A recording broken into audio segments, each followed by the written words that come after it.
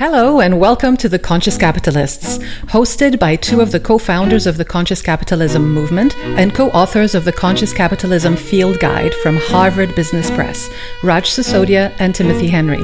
Each week, this podcast covers current events and business news and Raj and Timothy's latest thinking on what it takes to build a conscious business. For more information and notes from the show, go to www.theconsciouscapitalists.com. And now, Raj and Timothy. Hello, everyone, and welcome to episode number 27 of The Conscious Capitalists with myself, Timothy Henry, and my partner in making the world a better place through business, Raj Sisodia. Hi, Raj.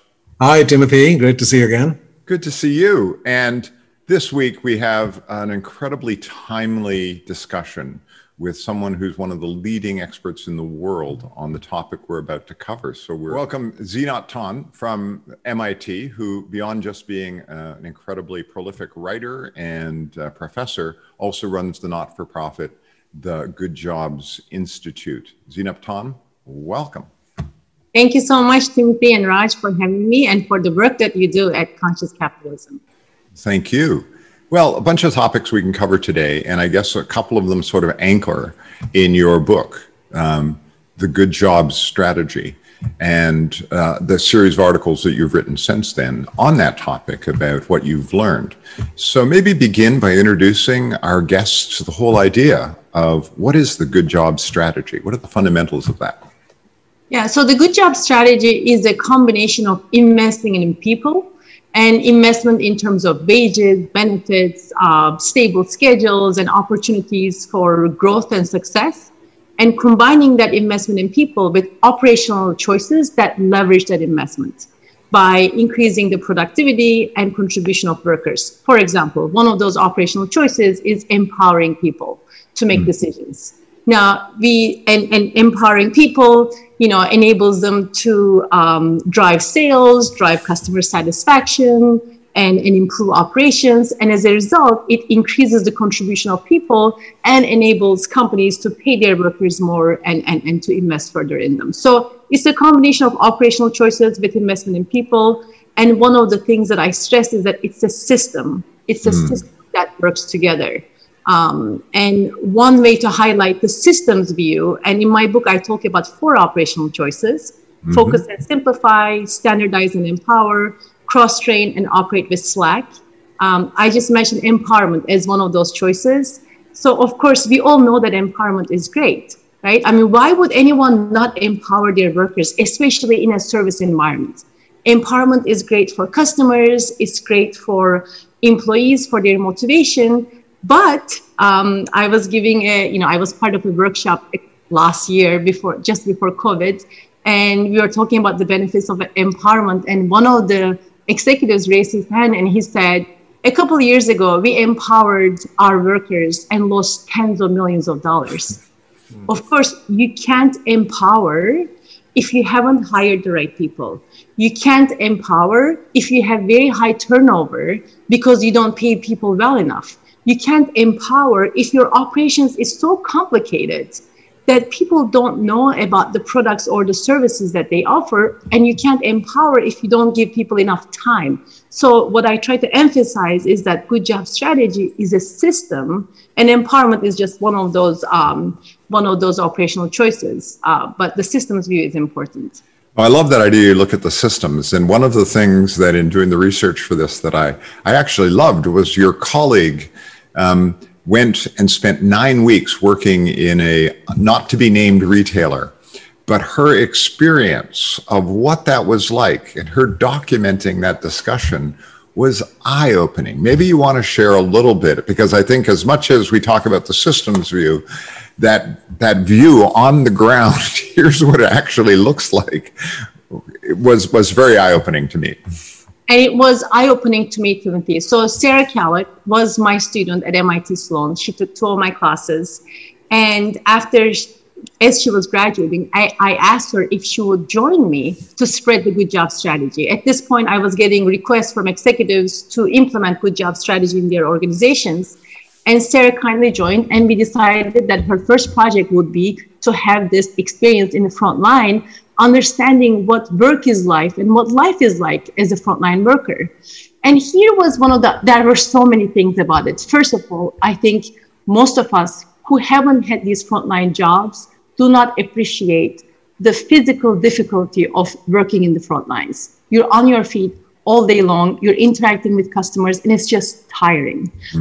But the other thing that we noticed was how so many of the best practices that we think about in academia are just not implemented at all. So Sarah's experience from the moment she applied to the interview process, to the onboarding and training was full of problems, wasting her time, wasting the company's time, and really setting her up for failure. I mean, she's a very competent person, and you put this competent and motivated person in a setting, and she failed miserably because the system, again, the system makes sure that people don't do a good job. Yeah. So it was an eye-opening experience for us. Yeah, it was a compelling story about making the case for why you don't want this to happen in your business. I mean, during the 9 weeks that Sarah worked there, Timothy, she saw her supervisor only a few times. Why? Because her supervisor was constantly fighting fires. He had no time to spend with Sarah, developing her, leading her, giving her feedback. Those things are just not possible when you operate in a high turnover setting and full of operational problems and people are fighting fires. That reminds me of Barbara Ehrenreich's book. I'm sure you've read Nickel and Dimed, right? Where she did that over a course of a year, 4 different jobs. And it's such a blind spot for the rest of us, right? I mean, there's that popular TV show called Undercover Boss, which I'm sure you've seen. I've only seen a few episodes, but the ones that I've seen where the CEO disguises himself or herself and then spends time at the front lines of the organization and comes away with renewed respect for how difficult and even complex the work can be and how dedicated the people are, despite their low wages and all the things, and how many challenges they're facing in their own lives. Right, partly because they're paid so little that they have no financial buffer whatsoever. And at the end of the show, inevitably he writes big checks. Susie here needs $25,000 so you can get out of that problem, or somebody else gets money to get out of their problem. But they don't do anything systemically, right? But they address the people they happen to come across in that experience, but they don't zoom back and address what I think is a fundamental. I call it a caste system now in American business in general. I think especially in the U.S. Where we have these two very distinct lived experiences within the same company. You've got your salaried, college-educated, full-time professionals, and then you've got the hourly, probably not college-educated, many part-time, without benefits, without a growth plan, the rest of the workers, right? And their turnover probably would be 10 times higher, right? And the engagement might be a fraction of what it is. And we just live with that, and we just accept that. Right? And if we start to then look at what is going to make life better, as you point out, it's not just paying more, which is important, it's critical, but also all of the other factors that make it for a dehumanizing experience. I am 100% with you, Raj. There is such a big disconnect between the headquarters or the management type and the front lines. And that causes lots of problems, but it also prevents the headquarters from really understanding what the work is like and from understanding what the experience of frontline workers is. So one of the things that we do when we present the companies is we do workshops. And during the workshops, we present them their own data. And their own data about, as you mentioned, pay is not the only thing, but pay is such an important thing. And if you're at the top, you have no idea how important pay is for the front lines. And we present the take-home pay data for their full-time workers. And we compare it to the living wage. Mm-hmm. And when executives see these data in front of them, there's oftentimes quietness in the room. And we talk about how, with the wages that they receive from you, they're not able to pay their rent, pay for childcare, or just basic expenses. Mm-hmm. And of course, if you can't take care of your basic obligations financially, then you're under tremendous stress. I mean, there's research that shows that when you don't have enough money, it drops your IQ by 13 points and has all sorts of health and stress type of consequences. Of course, when workers have these, they can't show up at work with their full selves. They can't focus. They can't be productive. They have attendance problems. And of course, this means that they can't improve, and they can't be going to the next stage in the company, and they find themselves in this vicious cycle. But so many executives don't understand how important that pay is, being able to take care of your family is for front lines, because we live in two different worlds in this country now. Yeah, and there's also data that shows that financial stress directly contributes to all kinds of physical illnesses, right? From blood pressure to ulcers to many depression, anxiety. I mean, we already have an epidemic of depression and anxiety and even suicidal ideation in this country, and it's only getting worse. Absolutely. Absolutely. But there are companies like HEB, one of the companies I've written about in the Healing Organization, where the CEO, who's by the way, the grandson of the woman who started this company. And it's really like her energy still flows through this business 80 years later. And he said, please pay our people as much as possible, not as little as possible. So the objective function is not to minimize the cost of labor. The objective function is to maximize what we can pay people and create a business model around that. And by the way, their prices are lower than Walmart's, even though they're paying way better wages and also giving them stock and so forth. I mean, it's kind of one of the similar to the case studies in your book. Oh, absolutely. So Craig Boyan, who runs HEB now, he's the president of HEB, comes to MIT every year and talks to my students about what they do. And he said, one way to think about labor is just if the cost to be minimized, and that's how most retailers run their operations. And he said, we think about people is we try to see people as drivers of profit.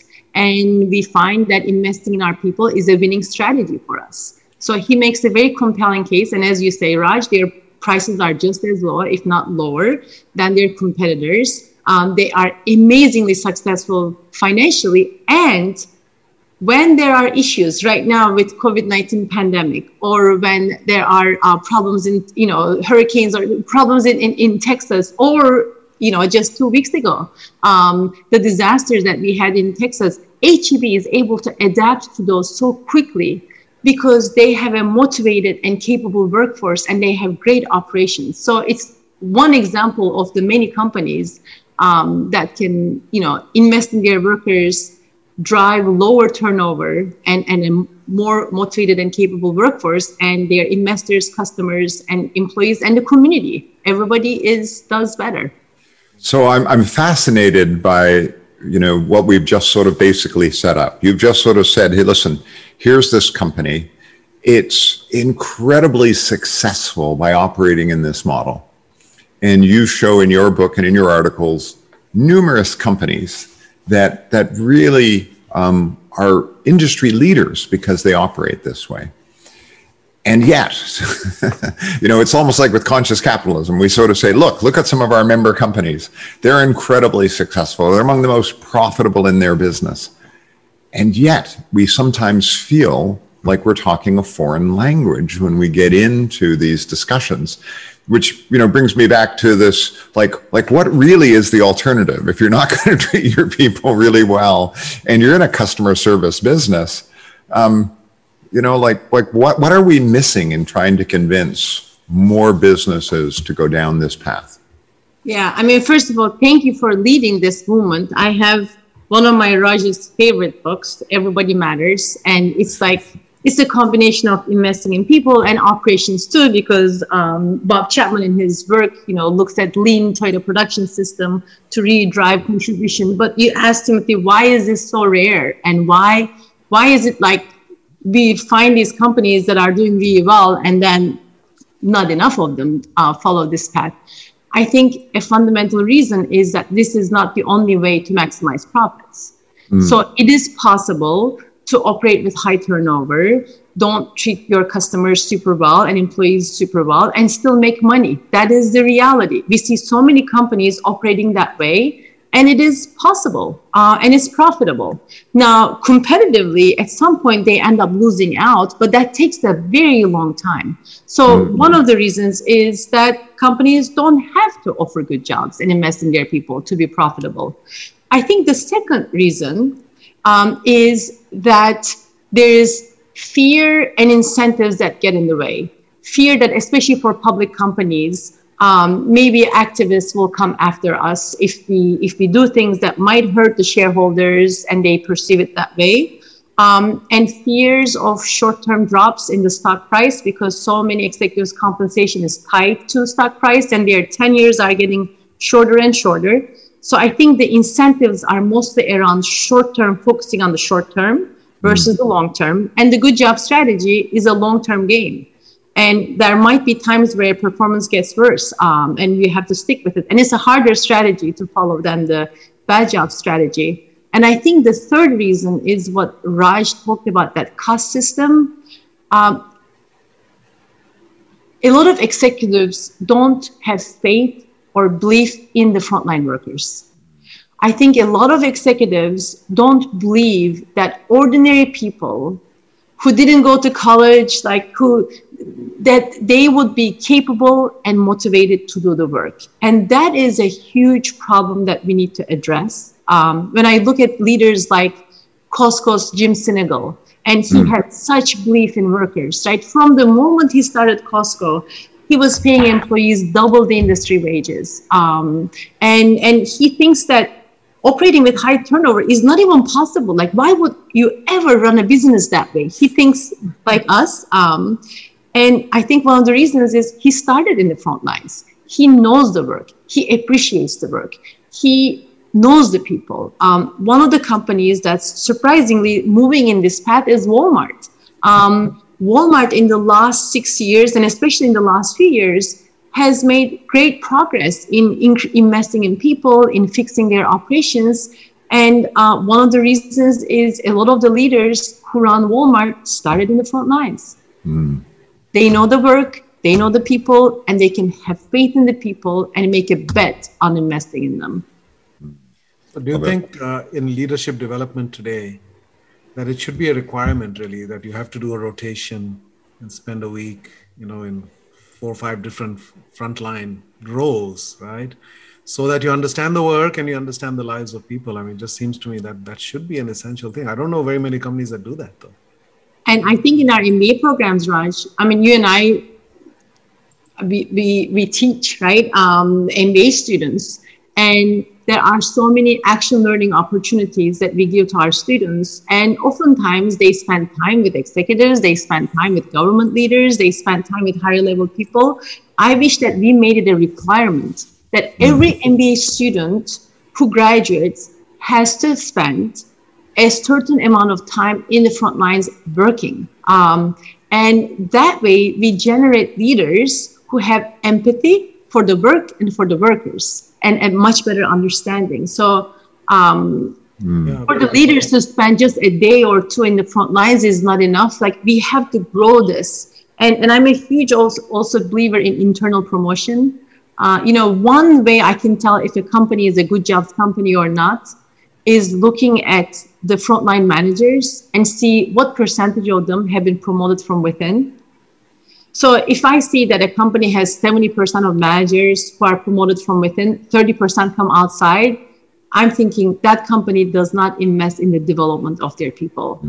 And they don't have that type of a system. So I think that there are numerous things we can do both on the company side and on the MBA education side. So, building off of that, one of the interesting things, I mean, I think there's almost like 2 tales to talk about. One tale is, we go to the companies who believe that being purpose-driven, thinking about stakeholders, what we would call conscious capitalism companies, that there's a great fit between that purpose-driven stakeholder orientation and the good job strategy. So, I think that that's one angle where I think we in the conscious capitalism movement can look for this kind of integrity around how you do this. Then there's another argument, another side of it, which is, listen, folks, as the retail industry shifts significantly with the pressure of e-commerce, with the increasing importance of the retail experience being a brand experience now for people, because there's that piggybacks on your ability to get people to buy online. And this sort of integrated online channel, omni-channel experience increasingly puts a lot of pressure on the retail environment to have maybe fewer stores, but have better experiences.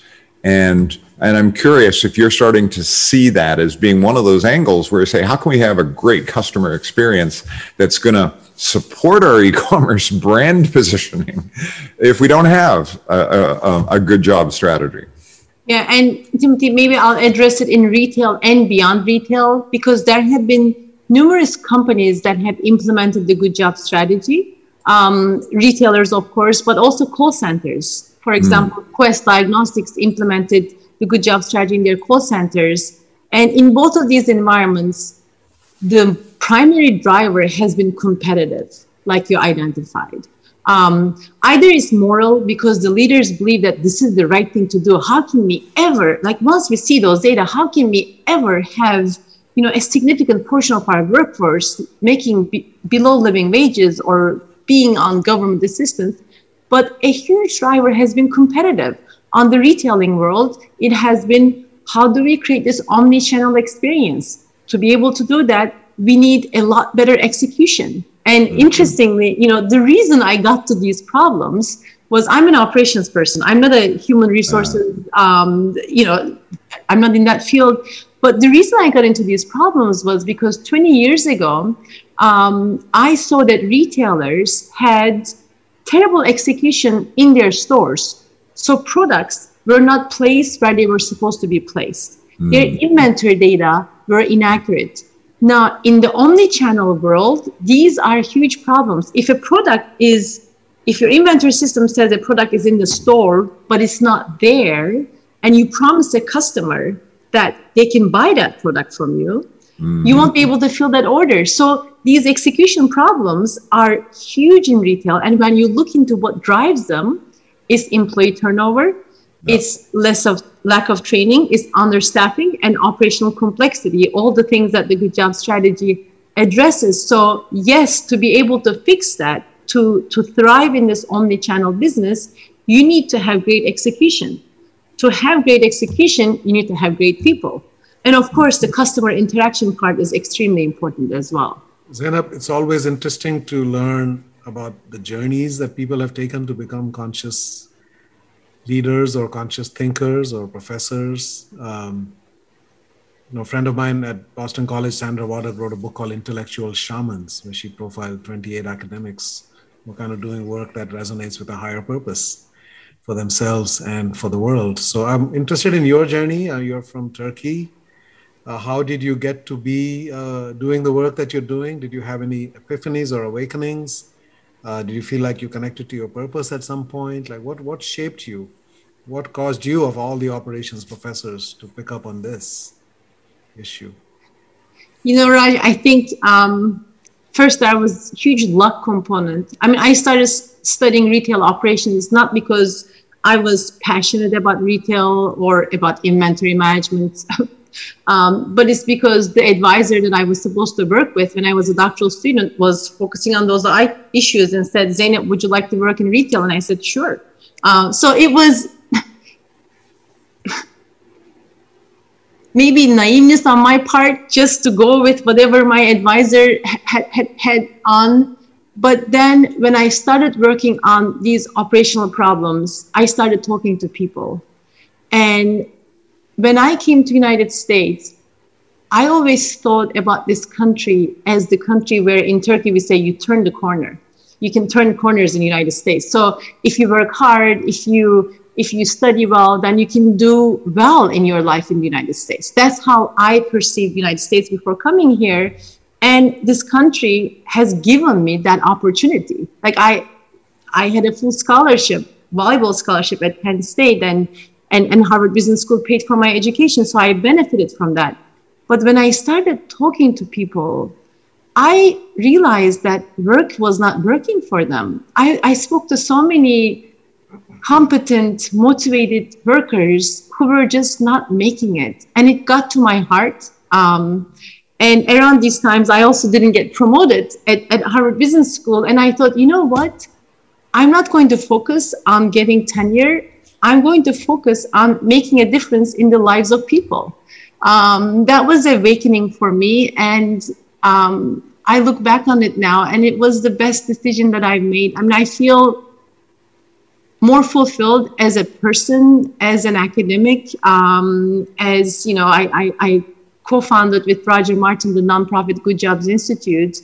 And the work that we do makes an impact on the lives of people. And that gives me amazing purpose. And it's one reason why I can say I'm going to work even when I have kids at home, because of the impact. Yeah, that's beautiful. Maybe switching over to a very timely subject right now, which is this whole discussion of minimum wages, and should we have them, and you know that, and the whole real, you know, living wage discussion. So they've got these two sort of, they're related but slightly different discussions going on. And I'm curious, with the lens that you look at things through, how do you feel about government policy in this area of minimum wages? Yeah. So first, I see the government policy of increasing wages as a way to encourage more companies to adopt a good job strategy. Because if companies have to pay their workers more, they have to find ways to increase productivity and contribution of their workers. They won't be able to afford the high turnover and all the productivity losses if they have to pay their workers more. So I see the government policy as a driver of better behavior by firms.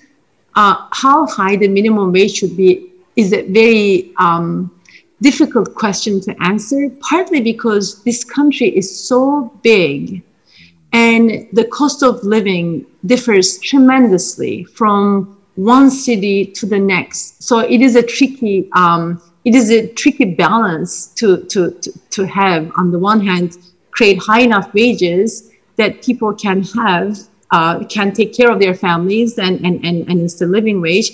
But on the other hand, that changes from setting to setting. So how do you think about the federal policy? I mean, luckily, lots of cities and states have been entrepreneurial in this aspect. So the minimum wage in Boston is very different than the minimum wage in Tulsa, Oklahoma. So, but overall, $7.25 is ridiculous, right? I mean, it doesn't provide anyone anywhere a base for being able to take care of themselves, let alone their families. Yeah, I was struck by one of the statistics that you threw out. I think it was in your book. Might have been one of your articles where you were sort of saying that when you look at the wages of restaurant workers and you look at the wages of retail workers, that they're basically on average only around $10 an hour or something like that. And that puts them below the poverty line for a family of four. So we're sort of saying, you know, like 60 or 70% of the workers in these industries earning less than $10 can't support a family of four. Yep. So in the United States in 2019, 46.5 million Americans worked in jobs where the median wage was less than $15 an hour. That's 32% of the workforce. Now, $15 an hour seems like a high number, but when you look at the budgets of people and look at their transportation, childcare, food, and rent, the minimum expenses, $15 is often not enough for people. In sectors like retail, a typical retail worker in 2019 made $12.15. So if they work 40 hours a week every single week, they would be making slightly over $25,000 a year. And by the way, most retail workers and frontline service workers don't get to work 40 hours a week every single week. So they make even less than that, and they oftentimes don't have their schedules in advance, and their hours and income shift from day to day. So it's the wages, schedules, and financial insecurity is a huge problem that we have to fix, and government needs to play a role. One other role, if I had a magic wand, Yeah, we've given you the magic wand. Go ahead, use it. If I were running the Department of Labor, I would say, hey, companies, disclose your pay data. Let us see what percentage of your workers, and not hourly wages, because hourly wages is misleading. A company can pay $23 an hour, but a typical person works only 20 hours a week. So they still don't make enough money. So disclose your annual take-home pay for the workers and just let us see those data. I think that will go such a long way because, one, most companies don't look at those data. It would encourage companies to look at it. Two, investors can now see who pays more, who pays less, and have a sense of who has high turnover, who has low turnover. Customers who want to vote with their values can see this. And firms love benchmarking. I mean, they always look at other companies' data and they can see themselves vis-a-vis their competitors. So I think just asking firms to disclose those data can go a long way. Intel does this, and Intel discloses these data by race and gender. So they can see if there is, what they're paying in general, and also if there are any discrepancies between women and men, people of color and white people. So more companies should follow Intel's lead. Well, I was going to actually go there about the whole ESG movement, because what you're focusing on is sort of the S part of the ESG movement. And under S, society, people often put people. And they sort of say, so what reporting do we want companies to be making? And, right now there's a lot of work going on in a couple of different spaces that says somewhere in the next 12 to 24 months, we're going to get, clear definitions of what should be asked for. And so when you put your magic wand on, I'm wondering, when you look at that S part, you say there's this wave coming. How can some of our listeners sort of get involved in supporting that? How do you think that the people that are listening to this, that are already in this space, what can they be pushing for to help move this forward? And the S part, the whole ESG part, is one of my colleagues at MIT, Roberto Rigobon, has a recent paper, calls it the aggregate confusion, because there is not much transparency. Everybody looks at different metrics. But on the S part, if you could choose 3 metrics, so one would be the pay data that I mentioned. Yeah. The second would be employee turnover, which gives a pretty good indication of whether a company is taking care of its workers or not. And then the third would be what percentage of the frontline managers are promoted from within. Because if a company has this high percentage, it means they're careful in who they hire. It means they have great programs to develop people. It means that they're providing these career ladders for people to move on to better positions. It says so much about the organization. So what percentage of the managers are promoted from within, annual take-home pay, and employee turnover would be the 3 things that I would push if I were an ESG investor. Would you see this increasingly as an existential issue? In other words, if we don't address this problem at a system level, this is what's leading to all the populist movements. This is what's leading to the flirtation with socialism and all of the things that are going on in the world, right? Where capitalism is seen as this system where people are locked into these low-paying jobs and feel exploited by it. So it's not just the smart thing to do. Isn't it a matter of preserving the system that we all care about, that gives so many other benefits? If we don't do this, the consequences could be really dire. Yeah, I think, Raj, during and after World War II, this was the concern of many business leaders, that socialism might take over if we don't create good jobs. And this fear, partly this fear, encouraged these business leaders to reinvest in their workers and create good jobs. And I think we are at a similar point right now. A good chunk of the Americans don't believe that capitalism is working for them. People think that the system is rigged against them. So in this moment, and of course, we have COVID-19, the pandemic. And when we look at the pandemic and who gets most affected by the pandemic, it tends to be people of color or lower wage people, and the George Floyd protests this summer. So there is this train coming, and I think we have to act. Otherwise, the consequences could be dire. When I talk to companies in the service environments, I say, we have so many divisions in this country now as a result of all these dynamics. And the environments that we have are places where people get together.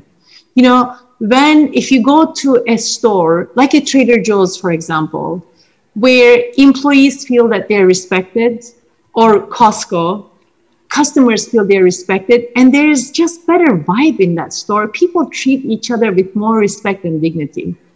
And then you go to a place like, I don't want to name names, but high turnover environment, the racial problems become even worse problems because people don't like each other. Employees are not treated well, so they don't treat the customers well. So I think there's that macro point about like capitalism, the fear of capitalism, and then at the personal level, the discrepancies, the divisions in our society need to be addressed. And one way to address it is to create these environments where people can thrive and find that they're being treated with respect and dignity. It feels like we keep learning and forgetting these lessons, right? I mean, if you go back to the 19th century, why did we have militant unions and then Marxism and socialism and communism? They all arose in response to the perceived abuses of workers by companies, right? The working conditions at Carnegie Steel and and all the rest of those stories from England and here. And so all of those things that divided our world, that caused extraordinary suffering in the world, did not exist before we had that version of capitalism, right? And then, of course, we went through wars and we went through all kinds of suffering to get past that, hopefully with the Berlin Wall and everything else. And now we seem to be heading back there. Right? We are heading, one good example is because you also mentioned unions in this, and I'm not an expert on the unions part, but meatpacking industry is a very good example of this, right? Because they went through a period where it was super dangerous to work in these plants. And then workers started protesting. There was a huge unionization effort. But then again, we saw more consolidation and being in states where unionization is a lot harder. And now we see a lot fewer unions, and the working conditions have gotten a lot worse for the meat packers. And these are the people who supply our food, and we call them essential workers. And last year they made the median wage of a meat packer was $14 an hour. So yes, we see these issues in response to even abuses that we see on the frontline level. Yeah, no, I think that you raise a really interesting question. I mean, there's a bunch of different angles here. And yet another angle on this is this whole idea that we have these changes in technology and these trends around the use of robotics and AI that are going to change our work world over the next 20 years, right? And we all know that train is coming as well. And, I like at one point, I think you call it, you're really talking about human-centered systems. And that's really at the core of the Good Job strategy, is this idea that we're building human-centered systems. So I'm curious, as you look out and you see these technology trends, what do you think that's going to mean for the Good Job strategy? And is it going to accelerate it, or is it going to push it away because some of the really low-end jobs are going to go away? Yeah, I think it really is up to us to determine how technology is going to affect work and workers. So on the one hand, we can use technologies to use people as robots. So we've seen examples from fulfillment centers where so many things are automated and workers are, they just look at their handhelds and it tells them where to go from A to B. And human beings are being used as robots in that setting. They don't make any decisions. They don't inspect for quality. They're just like Henry Ford's factory from 100 years ago. That's one use of technology, which is a scary use of technology.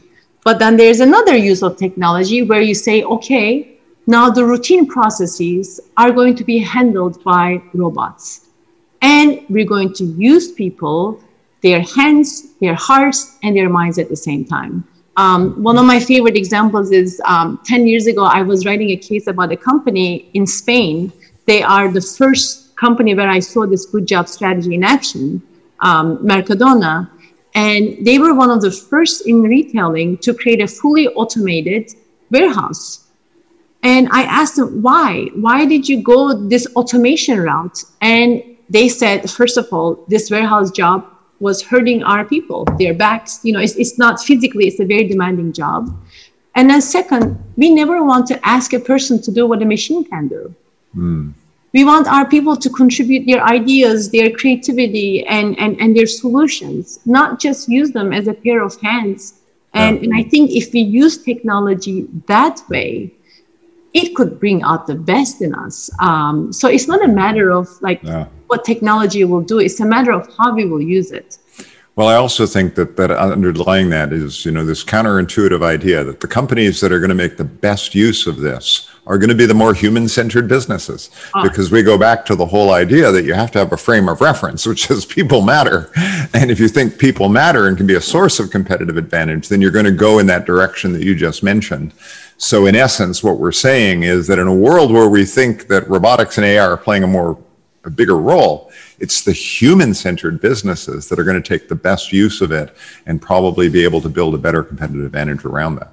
So I think there's a great example of this. In early 2000s, when Bob Nardelli became the CEO of Home Depot, and he reduced investment in people, he went to more of part-timers, and put in so many technologies. They invested something like $1 billion.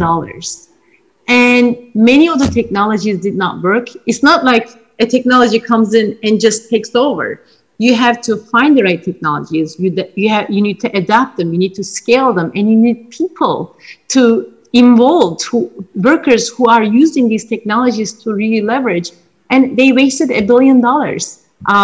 After a 6-year period, there's a person who came from Walmart to lead Home Depot's technology effort. And at this time, Walmart was not really at the forefront of technology in retail by any means. And he said to us in an interview, Home Depot was where Walmart used to be like 20 years ago, after $1 billion of investment. So a great example of, you can't just throw money at technology if you don't have that human-centered system. And companies that will leverage this will be the ones that have a motivated and capable workforce who can make the best out of these technologies. Beautiful. Zeynep, would you say that business academia is getting on board with all these ideas adequately? Are we part of the solution, or are we still kind of holding back the change that needs to happen? I think slowly we are moving. MIT Sloan is certainly moving in this direction. We offer several courses. We have a huge sustainability team that has done an amazing job. But one of the problems that I see rise in business academia is that we are, like companies, are siloed, and we teach marketing, we teach operations, we teach finance, and we don't teach systems. And business problems are systems problems. They can't be solved just by an operations approach or by an HR approach or by a finance approach. We need to use the system. And I fear that the more we emphasize rigorous academic research in disciplines, the less we focus on that systems view. And I see that as a threat. That is a huge problem. I mean, I see it. I've seen it for many years. In fact, I took a systems course at MIT with John Sterman. MIT is one of the few places where that is the home for that. But it's gone so extreme. Like in marketing, the annual conference has no plenaries. You got it right away. You go into 16 subspecialties within marketing. So even the marketers are not talking to each other. It's just the advertising people talking to them, and the pricing people are talking to each other. So it's a whole different world, artificial world in a way that we've created, where we are disconnected now from the real challenges that the world faces. Yeah. And I stopped going to academic conferences, to be perfectly honest. But when I see people presenting their research, and I look at the problems that they focus on, and the narrowness of the problems, it breaks my heart. I think super smart, competent, motivated people, they can change the world. And here they focus on this little thing because that's how you get tenure. Yeah. It's like its own version of profit maximization. There's a publication maximization going on. Absolutely.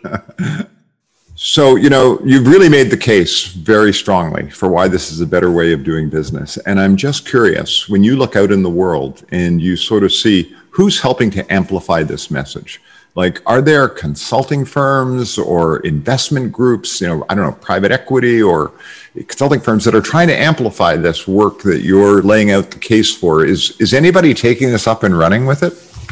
Yeah. So we are, as part, the nonprofit Good Jobs Institute, we are taking this up. And Timothy, what I do want to point out first is, when the Good Job strategy came out, and I made this case for why investing in workers along with operational excellence enables companies to do better for their customers, employees, and investors.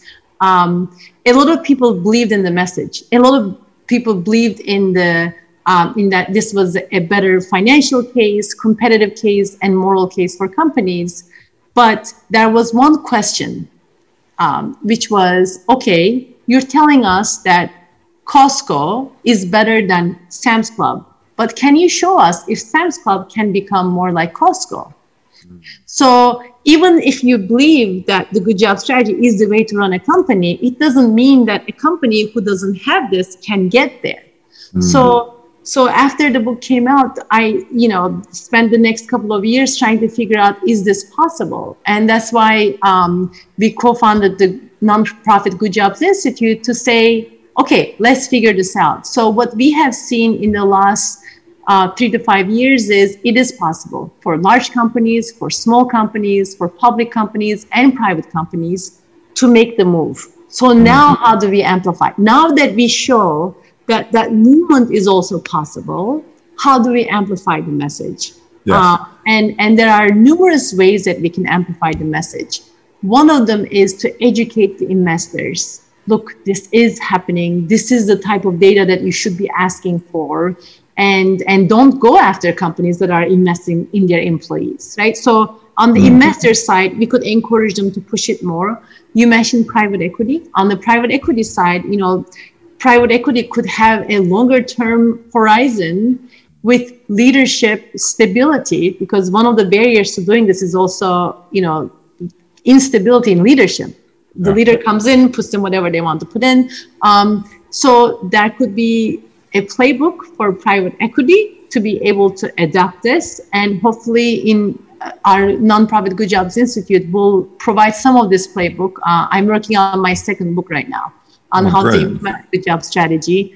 And certainly consultants could take and create practices around this if they wanted to. But when you look at the consulting world, oftentimes they solve a customer's problem, and longer term solutions tend to be less of a match with their pricing strategy. So if something is going to take 3 to 5 years, I'm not sure if they want to pay consultants $1 million a month in adapting this. Practical problem. Yes, there is that practical problem on the consulting side. But we could also, on the business school education side, amplify this as well. So what's next for you? What's the next stage on your journey? What's exciting you these days in terms of what comes next? Oh, I've been having a blast at our nonprofit Good Jobs Institute. We actually just offered 2 positions to one of my former students and to a research associate, a fantastic woman I worked with this summer. So we're expanding the nonprofit Good Jobs Institute. And that's so exciting to me because now we can amplify the message. Now that we have sort of a playbook, now we can spread it even faster with people, amazing people who are inspired by the impact. Zeynep, that was just incredible. Thank you so much for your time and the way you've really helped us go a lot deeper on this topic. And if people want to know more about the work that you're doing, where can they get more information about that? The best place to get information is goodjobsinstitute.org. We have videos, we have articles, we have tools that companies can use all for free to examine, adapt good job strategy in their own organizations. Well, again, thank you so much. Really appreciate your time and attention today. And for those of you that are listening, if you've enjoyed today, by the way, on whatever channel you're listening, there's a little subscribe button there. So hit that subscribe button. And if you feel so motivated, go to iTunes and leave us a message and a rating about what you thought. And always feel free to go to theconsciouscapitalist.com, where you can leave a message for Raj and I on how we can make this even more relevant and helpful to you. And if you want more about conscious capitalism, well, there's a couple places you could go. One is you could, of course, buy our book, The Conscious Capitalism Field Guide, which gives out some details on how to do that. But Raj, where else could they go if they wanted to know more? You can go to consciouscapitalism.org to learn about the movement, find a chapter near you, or if there isn't one, eventually you can start your own chapter. So if you're motivated and inspired by all of these ideas, then please do become part of this movement. And finally, thank you, Carla Villegas, our producer, who every week makes sure this gets out the door. Thank you, Carla. And Zeynep, once again, thank you so much for your time. Thank you, Raj and Timothy, for having me. It was delightful to spend an hour with you. Thank you for doing the work you're doing in the world. You really are a force for good in the world. Thank you.